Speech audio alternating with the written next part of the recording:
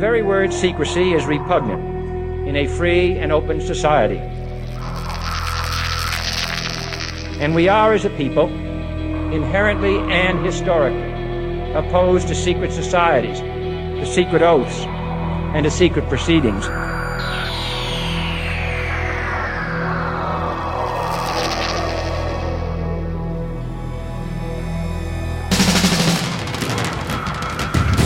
The questions you always had. The answers you were never given. The place to seek the truth. Welcome to Veritas.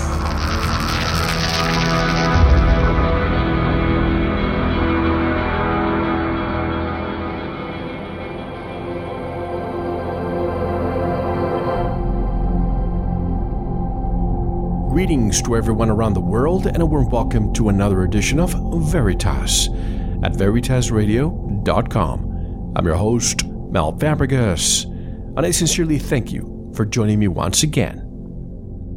And if this is your first time, or your truth journey brought you here, welcome home. And to listen to tonight's full interview, just go to veritasradio.com and subscribe. Give yourself the gift of truth. And if you want to unlock your full potential, go to sanitasradio.com and listen. It's your life. Take control. When we think of Egypt, we think of an era of a few thousand years ago. Could the time frame be incorrect? We've also heard of a global cataclysm that changed everything 12,000 years ago. Could the pyramids and other Egyptian monuments may have been created by the dynastic Egyptians or not? What about Baalbek in the Bekaa Valley of Lebanon?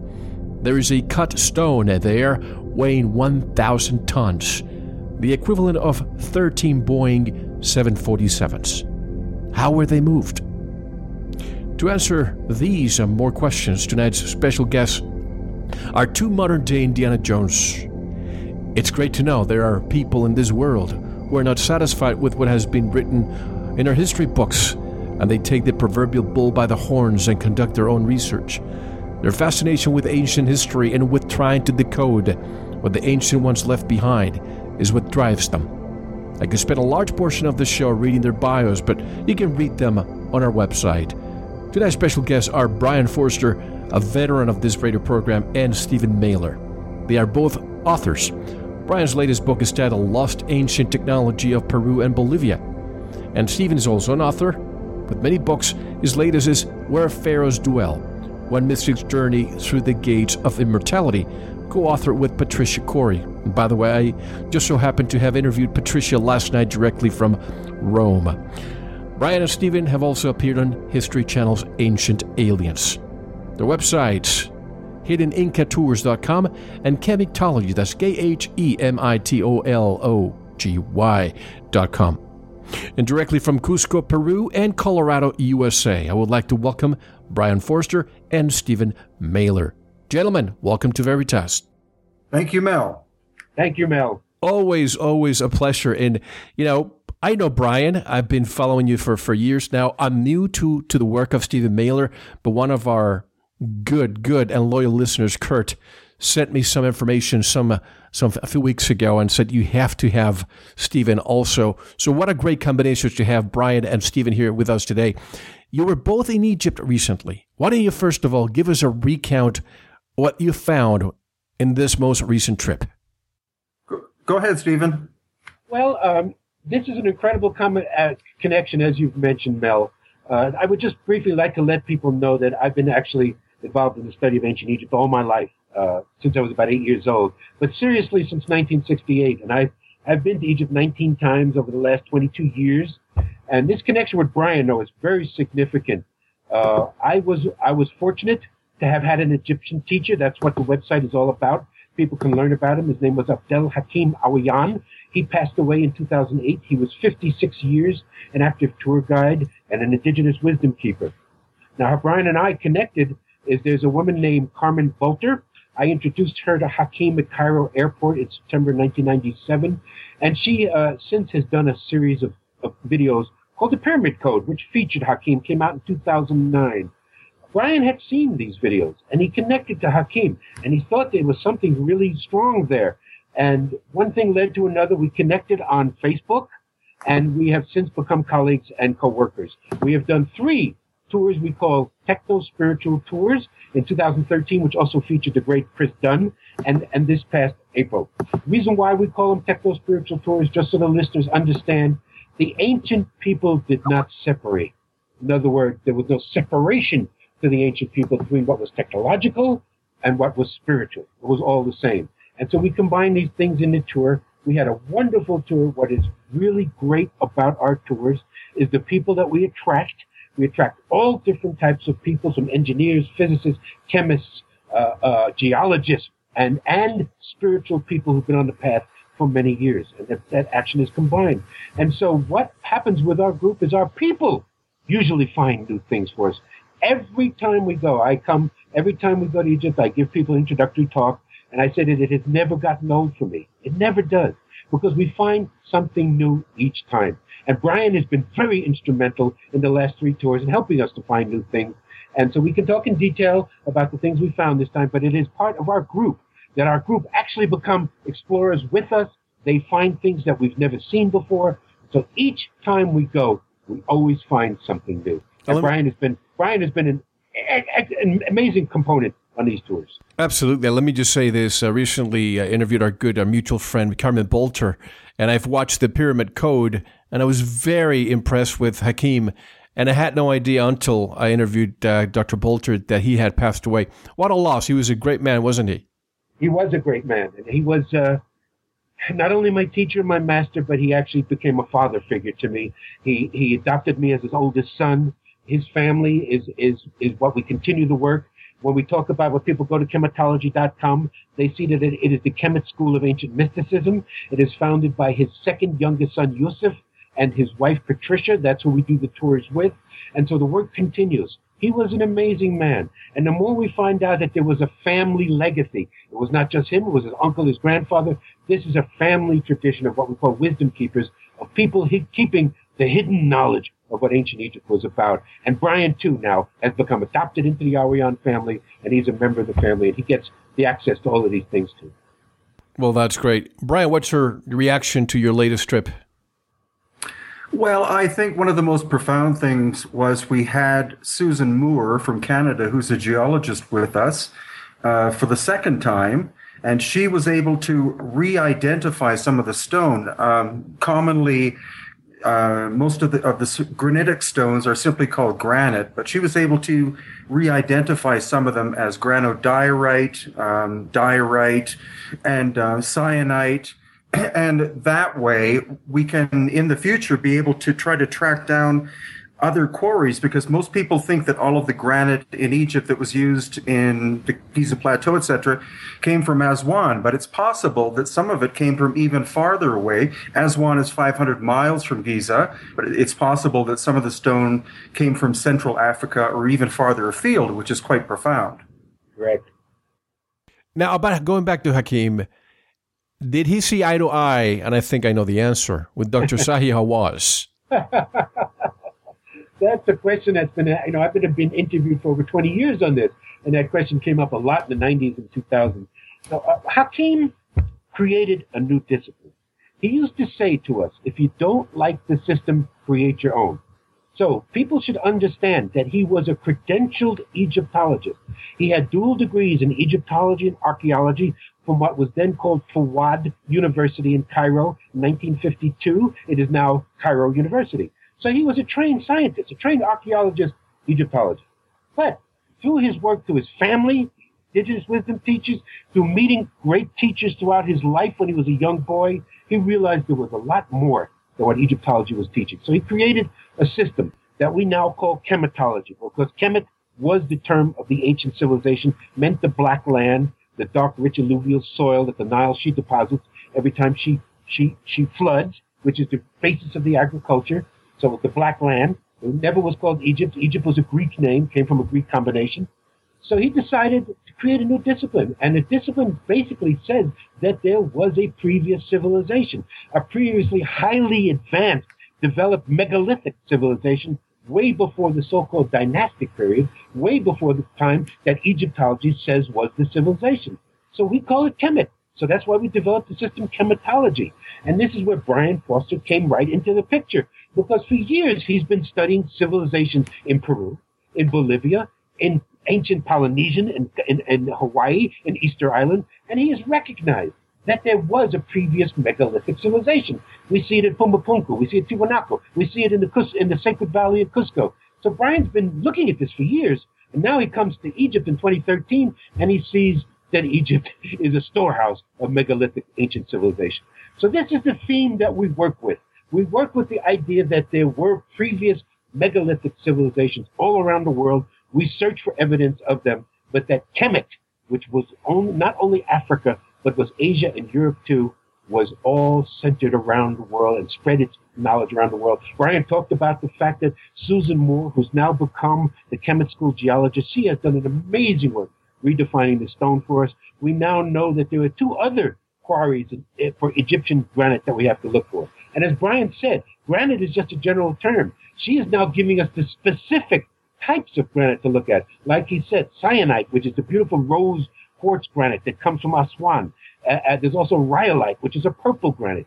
So there's different types of granite. It's just not enough to say granite. We're now being able to differentiate, and through the use of Yusuf Awiyan, who's also a stonemason, we now know that at least 10 different types of stone that we can identify that the ancient Egyptians Commissions used. At least 10. You know, we always told Christopher Columbus discovered America, but we all know that he rediscovered it. He just opened the doors or the navigation for the Europeans. Brian, you've been pretty much connecting dots throughout South America for years now. Now, with your involvement in Egypt, have you seen parallels between the civilizations of the Inca, the Maya, the Aztecs, with what you found in Egypt? Well, in some cases, yes. I guess you could say that in the Cusco area and Machu Picchu, you see the polygonal masonry, or the stone-on-stone contact without mortar or cement, etc. And some of the walls have these very curious protrusions or knobs on them, and that it really shocked me when we went to the the third pyramid, the so-called Menkaure, on the Giza Plateau, and that construction technique is almost exactly the same as we find in Cusco, literally 5 blocks from where I'm sitting right now. So there is that, but you also find some other major differences. We see a lot more high technology tool marks in Egypt, as in saw marks, drill holes, etc., which you don't really find in Peru. So people, try to say that all of the megalithic work in Peru and Bolivia and Egypt were done by the same culture, but it's not necessarily true. But I think we're looking at the same timeline. We're looking pre-cataclysmic, 12,000 plus years ago. Exactly. What we are seeing is local variation, no doubt about it. Particularly at Pumapunku, Tiwanaku, the wonderful zigzag designs that were very unique to the South American cultures. But what we do recognize is, as Brian has said and continually says, lost ancient advanced technology. We see the same type of work in the igneous stone. Again, granite being 7 on the Mohs scale, MOHS, the scale that geology uses for hardness of stone. Diamond being 10, corundum and ruby being 9. So granite being 7 because of the quartz content. We see andesite granite in Peru and South America. We see the cyanide granite. We see the same type of ability to work in stones, but definitely local variation, no doubt about it. The ancient Bolivian people were very unique in the type of design work they did in very hard stone. But we believe that there were contacts. In other words, there's a famous quote. It's been used by many different researchers. David Hatcher Childress has used it. Gunnar Thompson has used it. It is a quote that says, "The oceans were not barriers, they were highways." And Brian is a sailor, and he knows how people use the currents and the trade winds. And that's exactly how ancient people traveled all around the world. This is why there are pyramids all around the world, which is why we are finding this ancient megalithic structures all around the world. This was an ancient worldwide culture, not just an Atlantis that was centered in the Mediterranean. It was a worldwide global culture. Obviously, we're going to be jumping around between the Middle East, Egypt, and also South America. I have to ask you, Brian, regarding Lake Titicaca, 4,050 meters above sea level. Yet, we see a lot of profusion of fossilized marine life there. How did that happen? Well, there, of course, are different theories about that. What we do know, geologically speaking, is that Lake Titicaca originally was the ocean, because you do find, as you said, a lot of marine fossils. Also, the water very high in. So repeat that, because I lost you there. Go ahead. Oh, sorry. Well, also the water of Lake Titicaca is very high in salt content, not necessarily sodium chloride anymore, but magnesium salts, etc. And south of Lake Titicaca, we have the largest salt flats in the world. So what we do know is that at one time, 12,000 plus years ago, Lake Titicaca was about 10 times the size it is now. And there was a major upheaval that caused the land to slant from north to south, creating this giant salt flat. And in Lake Titicaca to this day, there are still seahorses. So can we speculate that at one time Lake Titicaca was at sea level? Yes, it definitely was. Whether it was obviously some kind of giant upthrust that happened, rising it up to approximately 13,000 feet, but whether that happened 12,000 years ago or 12 million years ago, there are many different theories bouncing back and forth. And can we speculate or maybe even conclude that some of these cultures, meaning the Maya, the Aztecs, the Incas, the Egyptians, were they in communication with each other? Because we're led to believe that it was Columbus who united it all. But looking at their engineering, their megalithic structures, there must have been some kind of communication, perhaps pre-cataclysm or even after. Well, the great thing is that Yusuf Awiyan discovered some glyphs at Saqqara, and I'd like Stephen to describe. Yes, Mel, I think we would both answer yes and yes to that question. Because, again, good. First time Brian came to Egypt, he was immediately amazed at the similarities he could see and the differences that he could note, but and the similarities. We have made some incredible discoveries in the Kemet School. That's why we ask people to go to the website. We have, and Brian is going to be on his way to Australia to see what I'm going to discuss right now in the next month or two. There are what are known as the Gosford glyphs. These glyphs that have been found on a wall, a stone wall way in the outback of Australia. They've been known for almost 100 years. Many people said dismiss them as ultimate frauds. It couldn't possibly be true. We had our two experts, who was Yusuf Awiyan and our resident Egyptologist, chematologist, Muhammad Ibrahim, who specializes in reading the signs and glyphs. He did a detailed analysis they did together of these glyphs and then concluded they are legitimate. They're about 2,500 years old. They actually translated it. So there is some distinct evidence ancient Cometians made it to Australia. Now, also what Brian has found, talking about, last year we went into a tomb at Saqqara, one of the famous sites in Egypt, one of the oldest sites, is thought of just being a necropolis, a burial site, but we know it wasn't once an active living site. We went into a tomb there, 5th Dynasty tomb, dated around 2300 BCE. We found an inscription on the wall. I translated the inscription. We're going to still work on it with everybody together. That the inscription could have read as follows, saying, the direction from Tawi. Tawi meant all lands, was another term for Kemet. There were many terms they used for their land, Kemet being one, the black land. Tawi meaning all lands, also another word for Kemet. Okay, saying the direction from Kemet to Pad-U. Pad-U is actually a Cometian term. Per means house, U would mean many. So actually they're saying the term that they heard this country was called was a Cometian term, many houses. So they're saying the direction from Kemet to Pad-U is across 4 waters. I would say those 4 waters would be the Nile, the Atlantic, the Pacific, and the Amazon. So here is an inscription 4,300 years ago, possibly stating that the dynastic or even more ancient Egyptians had already been to South America and had come back. Now, we're not saying that they named the country. It is a Commission term, Peru. They may have heard the indigenous people speak the name of their country, and Brian is much more adept at finding the indigenous origin of Peru, Peri, from the Mari. He can Amara language. He can speak of that. But they may have heard the people say that that's their land, and they knew it was a term in their own language, and they saw that they had temples and pyramids, many houses.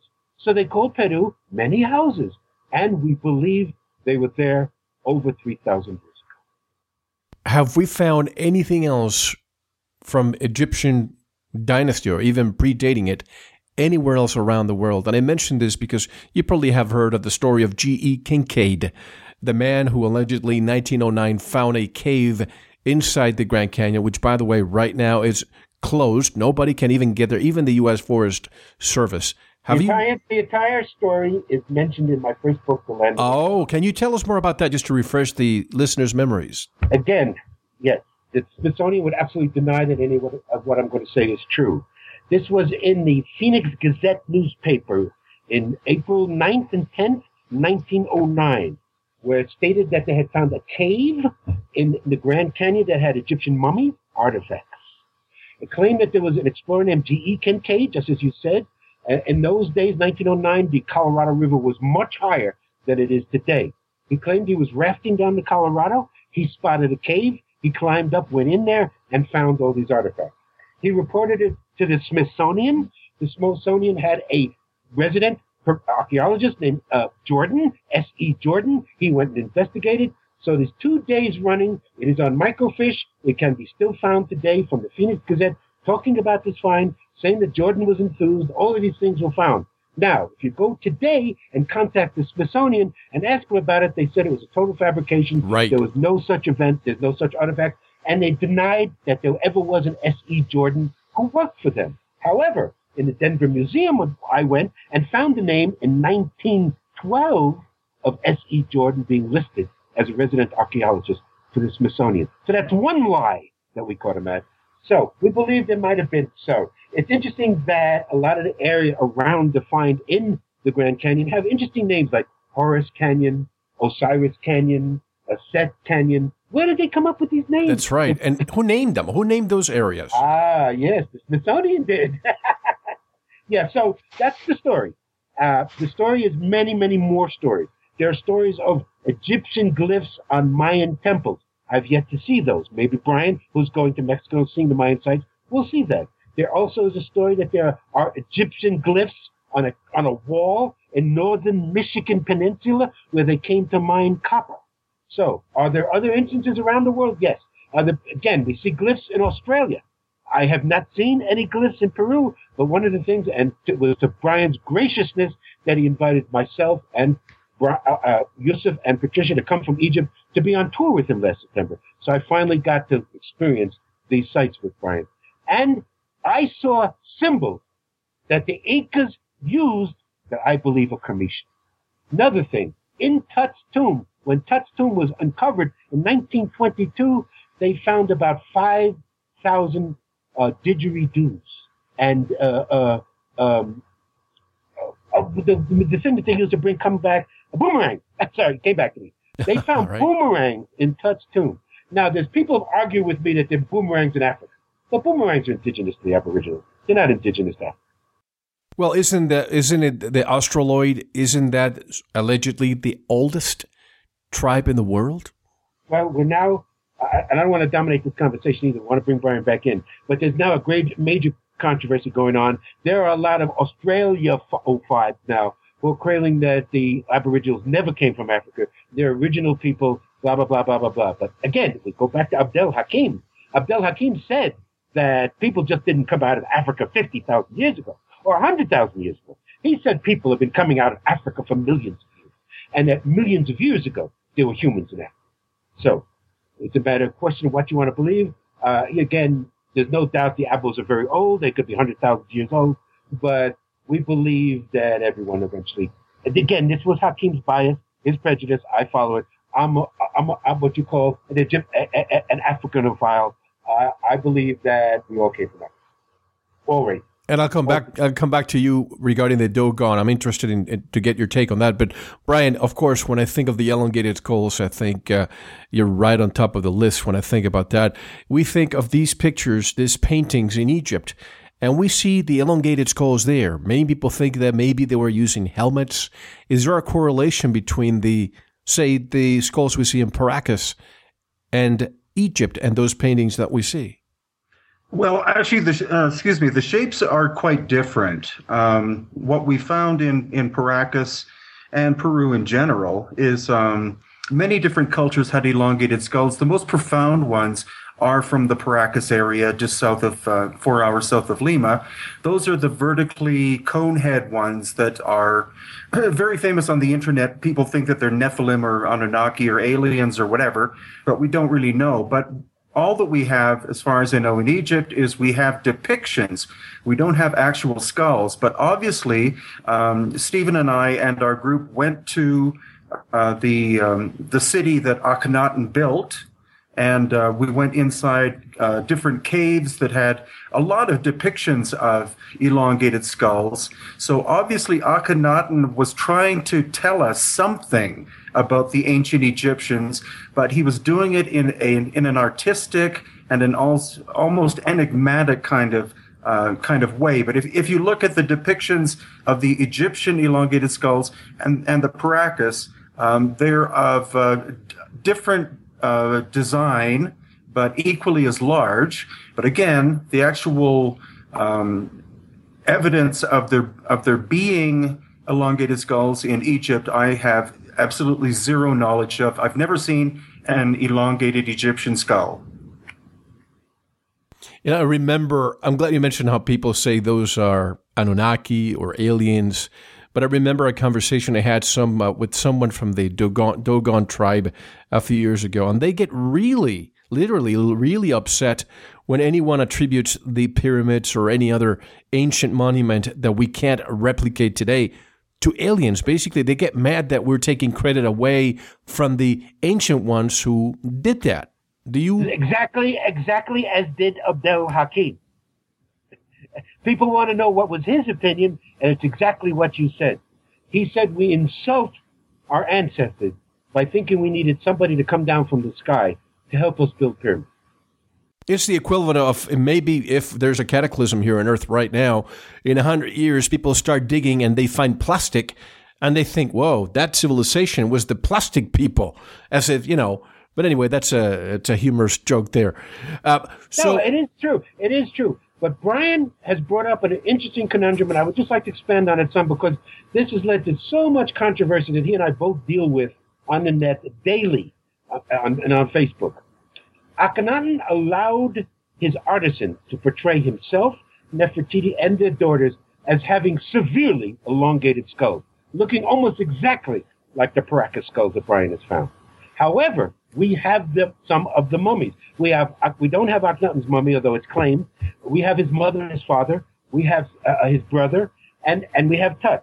What Brian is talking about, what seems to be a unique feature of some of the family genetic lines in Egypt, is a distended cerebellum, meaning that if you go to the back of your head and feeling right at the back of the base of your head, up there is a part of the brain we call the cerebellum. It is part of muscular activity, muscular basic coordination and things like that. What we see in Tut, and we see in a lot of Egyptian mummies, is a distended cerebellum, much larger than it appears normal skulls are. However, they do fit because my background is pre-med. I was once going to get a doctorate in anatomy, human anatomy. I know it pretty well.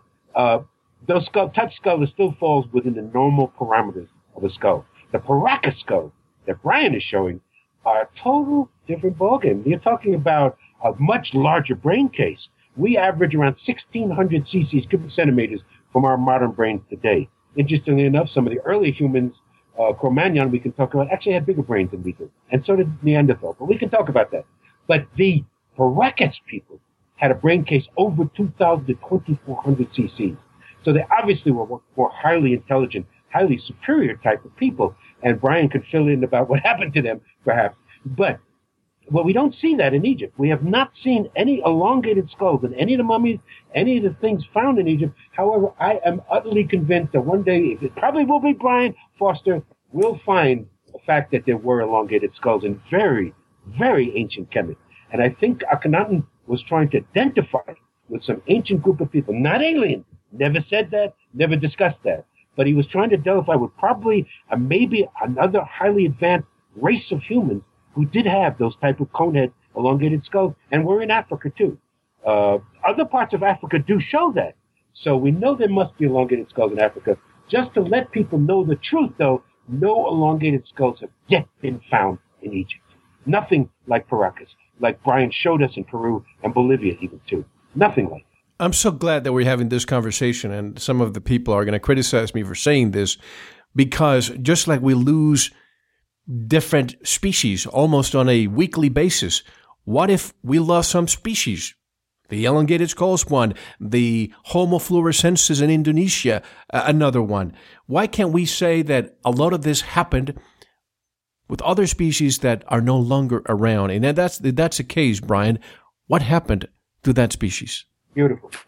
Well, that's a very good point. And you bringing up the hobbits that were recently found in Indonesia is a point in case. Archaeology, to some degree, tends to be quite rigid and dismissive until a huge amount of evidence is thrust in their face. And in the case of the Florensis little people, they could no longer deny that they were not Homo sapiens sapiens. They were a subset of humanity. So it's quite possible that that there were many different subsets of Homo sapiens sapiens, or branches of humanity, small populations such as the Paracas, who appeared from no one knows where. And over the course of time, they interbred with normal people. The elongated skulls began to disappear, and then cranial deformation began to bring back the appearance of that. That's why it's going to be very important for us to do DNA testing of the Paracas and other cultures in Peru to see if there are distinct genetic differences between them and what we call normal human beings. Have we been able to collect nuclear or mitochondrial DNA to be able to test these? We are in the process of that. We're working with the Peruvian government. We have a major Peruvian archaeologist who's heading the study. We have the laboratories outside of Peru, unfortunately, excuse me, because Peru does not have ancient DNA labs nor radiocarbon facilities, but we have everything set up. We're just waiting for the final paper to be submitted to the government, and then it's all systems go.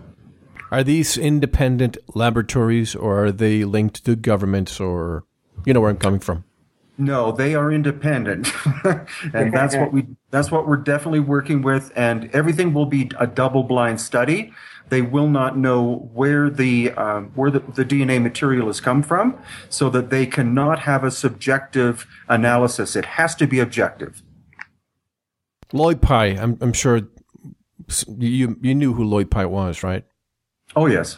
Did he have any impression of the elongated skulls, and what was his did you know what he said about the elongated skulls? Yes, I was in conversation with Lloyd for more than a year, just until his untimely death, and he was convinced that they were not Homo sapiens sapiens, that they were definitely a different branch of humanity. He had the door was open for him to believe that they could have been of some kind of extraterrestrial descent. However, the only way we're going to find out is to have very thorough DNA testing done. And you see, whenever I hear the word, and because I deal with this topic probably 70% of the time, so it's not like I don't want to look into this, but whenever I hear this is extraterrestrial, let's say we have the elongated skulls and we have DNA testing conclusively proving that they're not human or Homo sapiens fully. How do we determine that they're not from another place on our own planet and we have to always point up? Why? Exactly. That's a good point. First of all, Mel, you'd have to have a standard. We're talking science here, and Brian and I are scientists. We don't disdain hard science. If you're going to talk about aliens, you have to have a template. We would have to have an alien body with alien DNA already recognized. All you can say now is it is not normal human. Doesn't mean it's not another subhuman species, which is what I believe they are. I knew Lloyd Pye personally. I handled the Star Child skull personally. He stayed in my house in Boulder, Colorado in 1999 after we had done a tour in Egypt together. I personally examined the Star Child skull. My opinion, and it is only my opinion, and it is another form of human. It is not alien. I don't see the evidence of alien yet until we find a definite alien body that we can do its DNA fully now. Exactly. Don't you need a point of reference in order to say... That is what science is about. And I know people criticize science, but that's the best that we have right now, folks.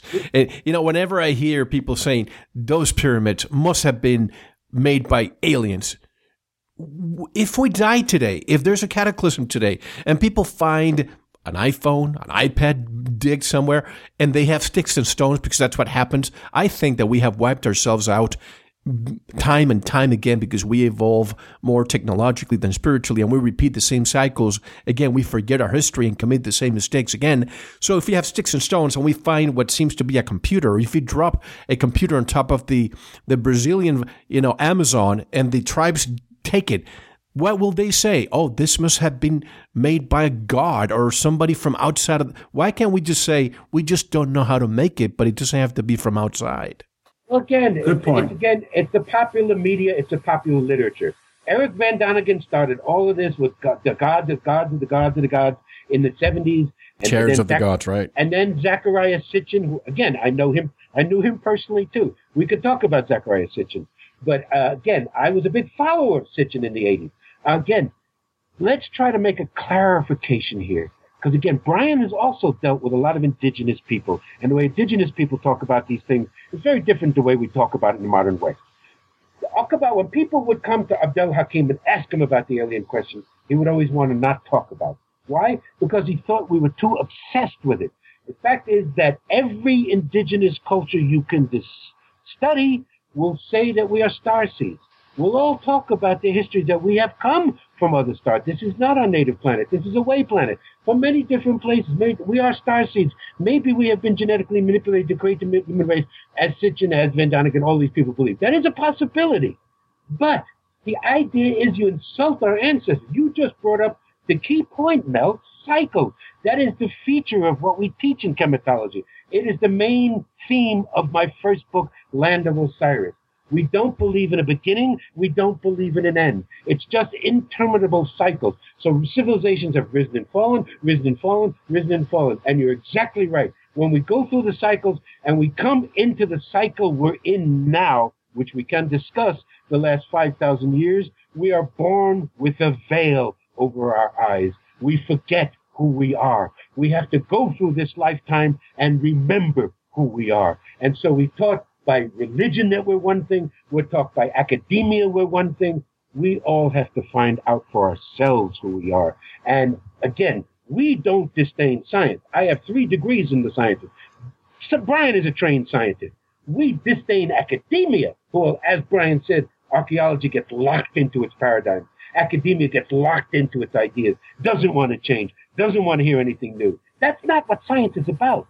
Science says it could be this, but it also might be that. Let's gather the evidence to see how much is this and how much is that. Quality, quantity. You do analysis. You do observation. You do repetitive work. You just don't come up with an idea and say, this is it, unless somebody else can repeat that same idea. We don't disdain science. We love science, but we love pure science. Science which is open to all ideas and possibilities. You gather the evidence, you gather the data. Okay, this theory is better than that theory. We'll go with this one instead of that one. But instead of this locked in, it has to be this, it has to be that. We couldn't do this. Aliens had to be this, no. And just to correct one of your introductions, I have never been on Ancient Aliens. I have turned them down 3 times because of the way they deal with the subject. Even though I and Hakim would say, yes, we are starseeds. Yes, we are. So it is a conundrum. It is a conflict that people don't understand. When I get on Facebook and I say, no, why are you saying aliens built this? You're denying your own ancestors. We know, Brian and I know, that there were highly advanced humans on this planet in the past who were capable of incredible work in megalithic stone. And it didn't need aliens or lasers or any super technology from space to do it. We were in the senses. We were in a cycle where we were in the highest senses. Hakim taught us we're born with 360 senses. If we are only using 5, what does that say about it?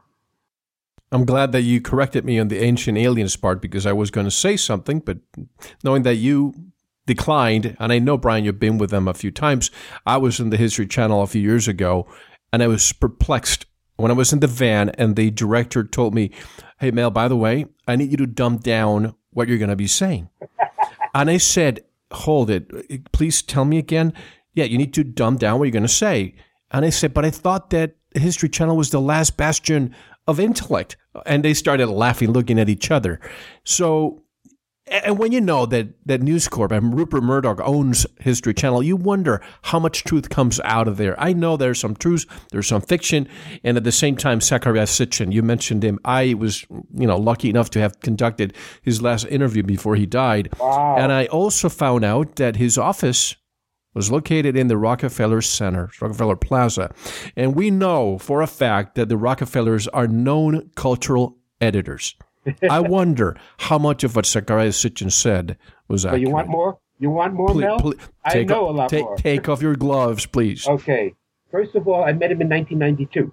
We sat down and talked, and my impression immediately was that he was a one-trick pony. Everything was Anunnaki, Nibiru, nothing else. I said, wait a minute, what about the stories about Deberon, this one, Sirius? No. Anunnaki. Okay, one-trick pony. I also am very good friends with Barbara Hand Clow, who also was a student of Hakim.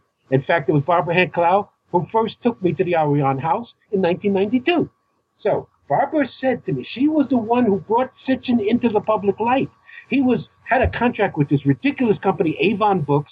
His books were first coming out in these cheap, poorly done paperbacks with no photographs, with poorly done diagrams, were terrible. She put him out in hardback. She did do diagrams. Much better presentation of his work when she did it. However, she became very distrustful of Sitchin. What Barbara Hand Clow has said to me, and I'm saying it to everybody here on the air, is that she believed Zecharia Sitchin was a Mossad spy. He was born in Palestine, and it is an agent of the Israeli government, and that he has a distinct agenda for wanting to say that warfare came from the aliens who came into the Middle East. So the Middle East should always be a bastion of warfare because we are descended from this warlike Anunnaki who fought these great wars of gods and men. That was his second book, and et cetera, et cetera. For an agenda to keep the idea that there should be perpetual war because it's in our nature. It was bred into us by the Anunnaki. Let me say another thing. He was born in Azerbaijan and raised in Palestine. Exactly. And there's evidence that he was connected to the Messiah. Also, there is not one Sumerian scholar today, either academic or alternative, that agrees totally with his translation. He was all by himself. And it's pretty clear he may have made some of them up. You are saying what I suspected and didn't want to utter on this program. So I'm glad that you said it. You're in the public eye. I do this all the time on Facebook, and I get attacked, as Brian knows, and people come after me, blah, blah, blah. Oh, this and that and this and that. But, we have to tell it like it is. I mean, there are a lot of other researchers out there today that are not honest either. This is why when you come across somebody like Brian Foerster, you pay respect, because it's a man that's honest and truly dedicated to what he's doing. But there are many, many people out there today that are just into ego, just into promoting their own self-identity, and have not done for work. Why is it? I hate to interrupt you, but I have to ask this question that just because before it leaves my mind.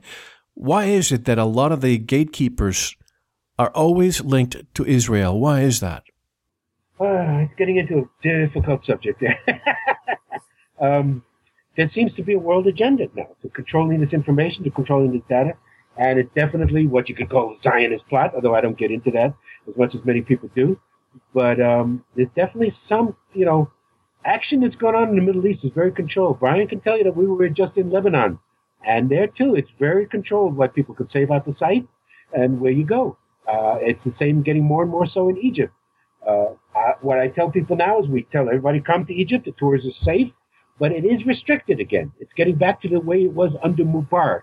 There'll be signs that you can't go here. You can't take pictures in this tomb. You can't do that. You can't do this. Again, to try to control. This was, you asked before about Zahi Hawass. This was very much a factor when Zahi Hawass was in control. Things were controlled, restricted, information controlled. But we have known, and Hakim always taught me the way to go around it, and we always do go around it. As I say, when we just go to Egypt, as we did, Brian and I and Yusuf, we go off on our own sometimes, and we make incredible finds. Yusuf has taken us into tunnels that go down hundreds of meters. I mean, we can talk about the tunnel. The system that we talk about, people see what's only on the surface. They see the remnants of tombs, of pyramids, of temples. We're talking about this stuff underground, which has never been adequately discussed. But if people go to Brian's website, www.hiddenincavavideos.com, and look at some of the videos that Brian has done with Yusuf Aliyan under the Giza Plateau, in the tunnel, you see how amazing this was. And speaking of what we were saying, are you familiar with the Busegi Mountains in Romania? An Israeli helicopter just crashed there last week. Again, we see them all the time. Why are they such a strong force when it comes to gatekeeping? I see them in the UFO community all the time. You ask certain questions and you're ridiculed. You ask certain questions about Egyptology, same thing. I just wonder why such a small portion of the population is always there to cut and close the door to any inquisitive mind. And Not always, Mel. It is the cycle. Again, we are in a cycle. We talk about 5 stages of the sun being the basic teachings of chematology.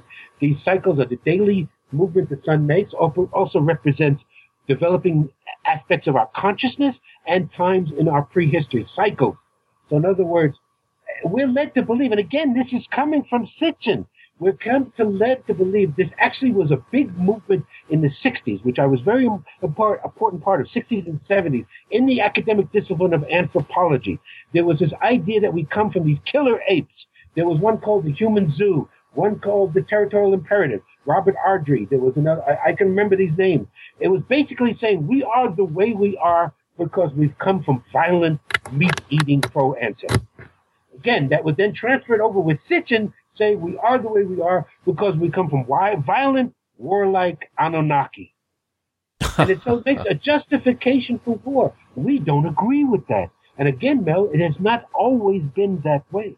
Well, we talk about this time prior to 12,000 years ago. In Kemet, there were no gods, there were no religion, there were no priests, there were no kings, there were no wars.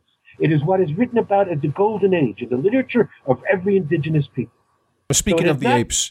So the important thing, Mel, is it's not always been this way. It is the cycle. Well, exactly. But they don't want us to know about what you just said. There was a time on this planet where there was a universal peace, no wars. And, you know, speaking of the apes, what Zecharia Sitchin said, obviously he believes in evolution, if that's the case. How come we don't see a fossil with the ape/human in transition? We only see one or the other. You're talking about the great conundrum of physical anthropology, missing links. The missing link. We're always looking for the missing link. Now, Hakim believed we have been human for millions of years. So, in other words, we just didn't evolve from Australopithecines or Homo erectus a million years ago. Those, again, could be, as Brian mentioned, subside species. I don't believe Australopithecine ever came to Homo. And I don't think we came from Homo erectus or some of these others. I think Homo sapiens has been here for a long time and may have been introduced. That's possible. But it is the cycles with civilizations have risen and fallen because we go into a period where we're using all 360 senses. That's how we built the pyramid. That's how we carved the Sphinx and made all these incredible megalithic structures, using all the senses that were innately born. Now the question is to either of you, what happened to our DNA? Just like I think our DNA is a code, just like we have right now, say Windows 8.1, and we used to have DOS. Why did we go from Windows 8.1 to DOS, which is the equivalent of what we have right now? What was our DNA downgraded in a way? Well, that's where, again, you can look at different theories that it's possible that 200,000 years ago, human DNA could have been manipulated. One of the strong points of Lloyd Pye, he was not an academic, but he did a lot of serious research into the so-called evolution of humanity. And actually, I come from I spent 4 years studying evolution as part of my science degree. And I honestly asked one of my professors, what if I have a bit of a problem with some aspects of Darwinian evolution? And his very fast reply was, you won't have a future. so I quit pursuing academia after that, because I saw I was being enclosed in a box. But what Lloyd found out, and is quite profound, is that there isn't really solid evidence that one species of so-called human evolved into the next. There are amazing gaps in time and certain physical and anatomical etc. attributes which they believe resulted from one species coming from another, but it's not really a hard science. So we're not talking about a missing link. We're talking about multiple missing links. And that's my opinion on the subject. Oh, that's true. In fact, Brian is absolutely right. It's never been established that one species has ever evolved into a new species. Species evolve within species, no doubt. And there's selection, no doubt, natural selection. So a lot of, we don't totally throw Darwin out. But this idea of linear evolution, that we've come from the primitive to the complex, is false. Because, and again, though, where we differ, I knew Lloyd. Lloyd was a big fan of Sitchin. That's why we don't see that necessarily 250,000 years ago is this major jump that we become human, and before that weren't. Again, Hakim says there's evidence, and we will find evidence, that humans are millions of years old in the same body structure that we have today. So that we didn't evolve from these other earlier species. But the question most of us who look at what you're doing and you're searching, you're stepping outside the box and stepping outside of academia to get us the real information that we'll never see in the history books. The question is, we see how the ancient ones were not as advanced as we are. That's what science tells us. Oh, those backward, soulless savages sometimes when we think of the native tribes around the world. Yet we see these monuments in Mesoamerica, in South America, in the Middle East. How is it that we don't say, if we cannot replicate those megalithic structures now, we de-evolve? Yes. And actually, that's where the cataclysm, or at least the most recent cataclysm, comes into place. There's a lot of scientific evidence that the end of the last ice age was about 12,000 years ago. It was global, it was hyper catastrophic, and that is when these brilliant cultures or culture collapsed, and then we descended into this period of darkness and survival mode, especially, the great work of Barbara Hand-Clough on that. And so for several thousand years, we were basically cave people because we had lost all of our sense of sophistication. And it took, thousands of years before the Renaissance happened of about 5,000 to 6,000 years ago, where rebuilding began. But what we're being told by most academics is that we were ignorant hunter-gatherers up until 5,000 or 6,000 years ago. But science is telling us that this major global event happened 11,700 to 11,900 years ago. And Stephen can, of course, elaborate on this. No, Brian is absolutely right. And we actually would even put a wider stance on it, 14,000 to 11,000 years ago. It may have actually taken thousands of years for the full effect. But, again, one of my dreams was to go to Pumapunku and Tiwanaku with Brian. What we see there, you see maybe 3 feet of silt at Tiwanaku. It was a massive flood. And to go back to what you said before, Mel, I believe that those sites, Tiwanaku, Pumapunku, were at sea level. And the cataclysm upthrust them. I think Machu Picchu was much lower than it is today. Again, this is the work not only of Barbara Hand-Clough, as Brian has mentioned. She published a book called Cataclysm 9500 BC. People want to go to a source book. This is it, written by 2 British scientists, Allen and Dallaire. They discussed this massive evidence of the cataclysm all around the world. And it's just clear that the evidence is there. No, academia is, again, there's a famous quote that's been attributed to John Anthony West. It actually wasn't him, but it's before him. When a new idea happens, 3 things occur. First, they ignore you completely. You don't exist. Second, when you start getting adherents and you get some disciples following you, they attack you vociferously. But they don't attack your theory. They attack you ad hominem. They attack your credentials, your background, etc. Finally, the third stage, when all the old dinosaurs are dying out, all the young people in the field are now absorbing the new theory, the new accepted idea. as fact. They say then we knew it all along. That's right. That is, speaking of John Anthony West, he'll be with us in a couple of weeks. Now, He's after the dean. He's yes. the dean of alternative researchers. Was a great influence on me. I met him personally in Egypt in '92. He used Hakim as his tour guide from the mid '80s to the early '90s. Yes, wonderful man. Now, after the cataclysm, did the knowledge disappear, or was it sequestered by a few? And perhaps, and bear with me here, I'm speculating. Perhaps that's why we see multiple languages, cultures, religions, to keep us divided. Divided people are easier to manipulate. That's the last part of the cycle. You're correct. You're absolutely correct. This is what we call the mystery school. This is what you call the wisdom tradition, the oral tradition. There has never, Hakim would say, nothing never totally disappears. Always can come back up. Again, it is the cycle. And I just want to correct scientifically something we said before. Our DNA did not change from the cataclysm. DNA did not change, but the senses were lost. In other words, to build pyramids, carbon, to do the megalithic sites that Brian sees in Peru, Pumapunku, etc., we were in all state of consciousness, using 360 degrees of our senses, 360 senses. After the cataclysm, we started to wane. The cycle changed. The senses started to disappear. There were always this group of people. We call them shamans. We call them wisdom keepers. They knew the cycle was changing. They knew senses were waning and we were going to lose that consciousness.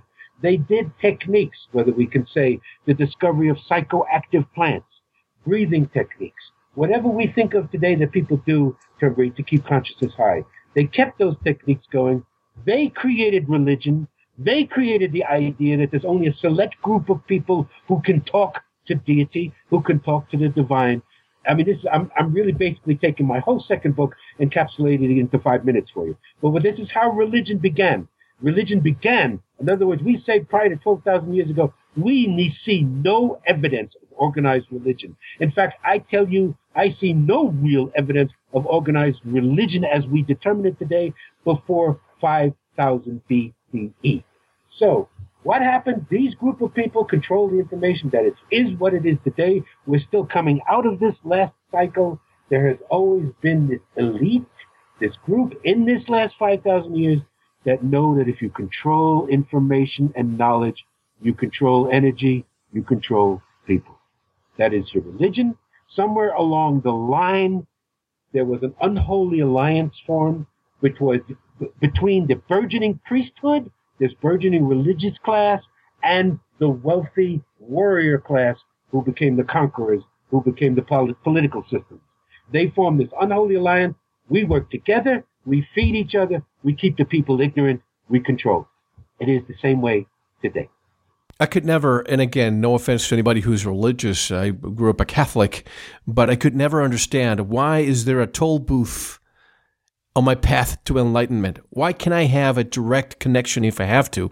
And you mentioned altered states of consciousness. I recently had a chat with Dr. Rick Strassman about the spirit molecule and the fact that our pineal gland, the nervous endings, are just like the ones that are behind our eyes. Yes. So it can see. It just doesn't need light to see. And what's happening? We take fluoride. We take all these chemicals all the time. They calcify it. That's one of the many senses that we probably had hundreds, if not thousands of years ago. True.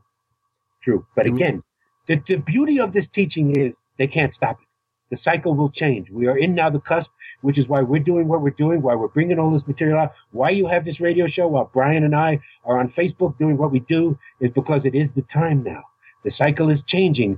Senses are opening. People are ready for this, ready to know that what we've been taught, what we've been told is not the way, and it's not inevitable. In other words, the big thing, people want to know, why are we doing this work? What good does it do for people today to know how we lived 12,000 years ago? To understand that it has not always been this way. It is not always inevitable. And war is not inevitable. Hatred, violence, prejudice, nationalism, and all of these isms are not inevitable. We're going to come to consciousness.